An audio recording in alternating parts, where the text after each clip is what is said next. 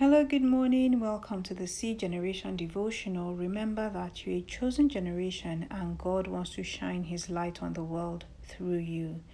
John chapter 8 verse 32 says, "Then you will know the truth and the truth will set you free."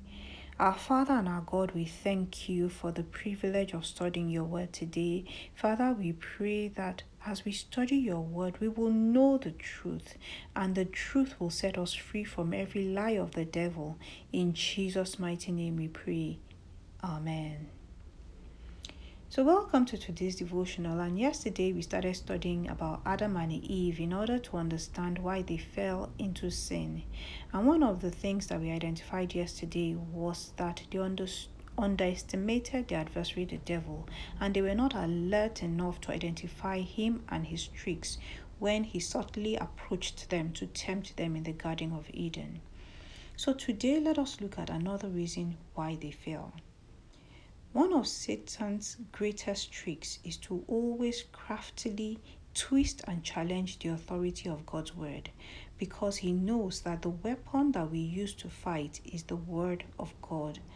Ephesians chapter 6 verse 17 describes the word of God as the sword of the Spirit. A sword is what is used to fight the enemy. So in a combat, what your enemy will typically try to do is to disarm you so that you are at a disadvantage and you're not able to attack or fight. Unfortunately, many people don't realize that the word of God is what we need to use to fight against the devil. No wonder that when Satan first came after Eve, the first thing that he did was to try to disarm her by attacking the word of God. Unfortunately, just like many of us today, Eve was blinded to what the enemy was trying to do. So listen to how Satan attacked the word. In Genesis chapter 3 verse 1, Satan came to Eve and said to her, "Did God really say you must not eat from any tree in the garden?" So what he was trying to do was to plant a suggestion and a seed of doubt in the form of a question. What he was saying in essence was, let's talk about this. What has God said? Is God's word really true?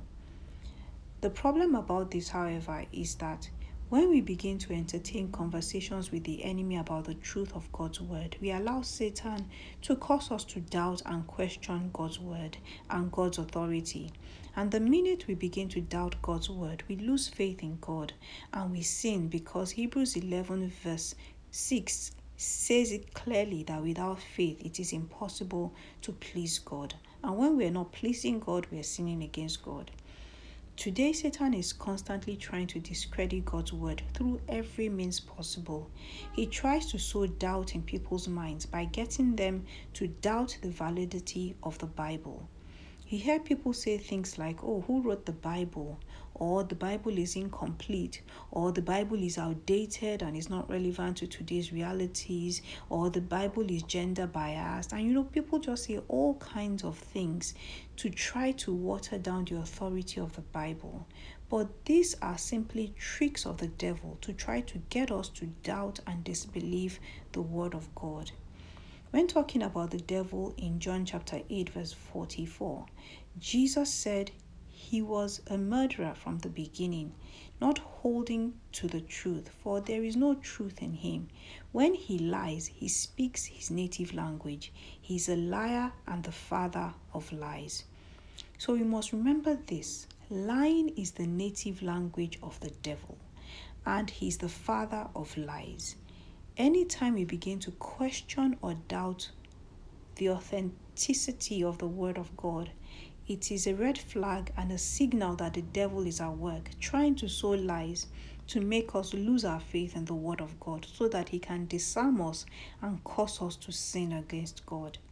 So my prayer today is that, unlike Eve, we will not fall for the lies of the devil when he tries to sow doubts in our hearts about the truth and the authority of God's word. In Jesus' mighty name, amen.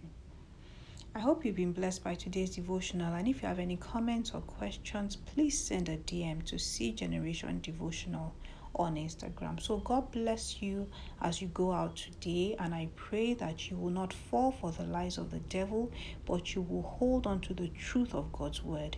In Jesus' name, amen.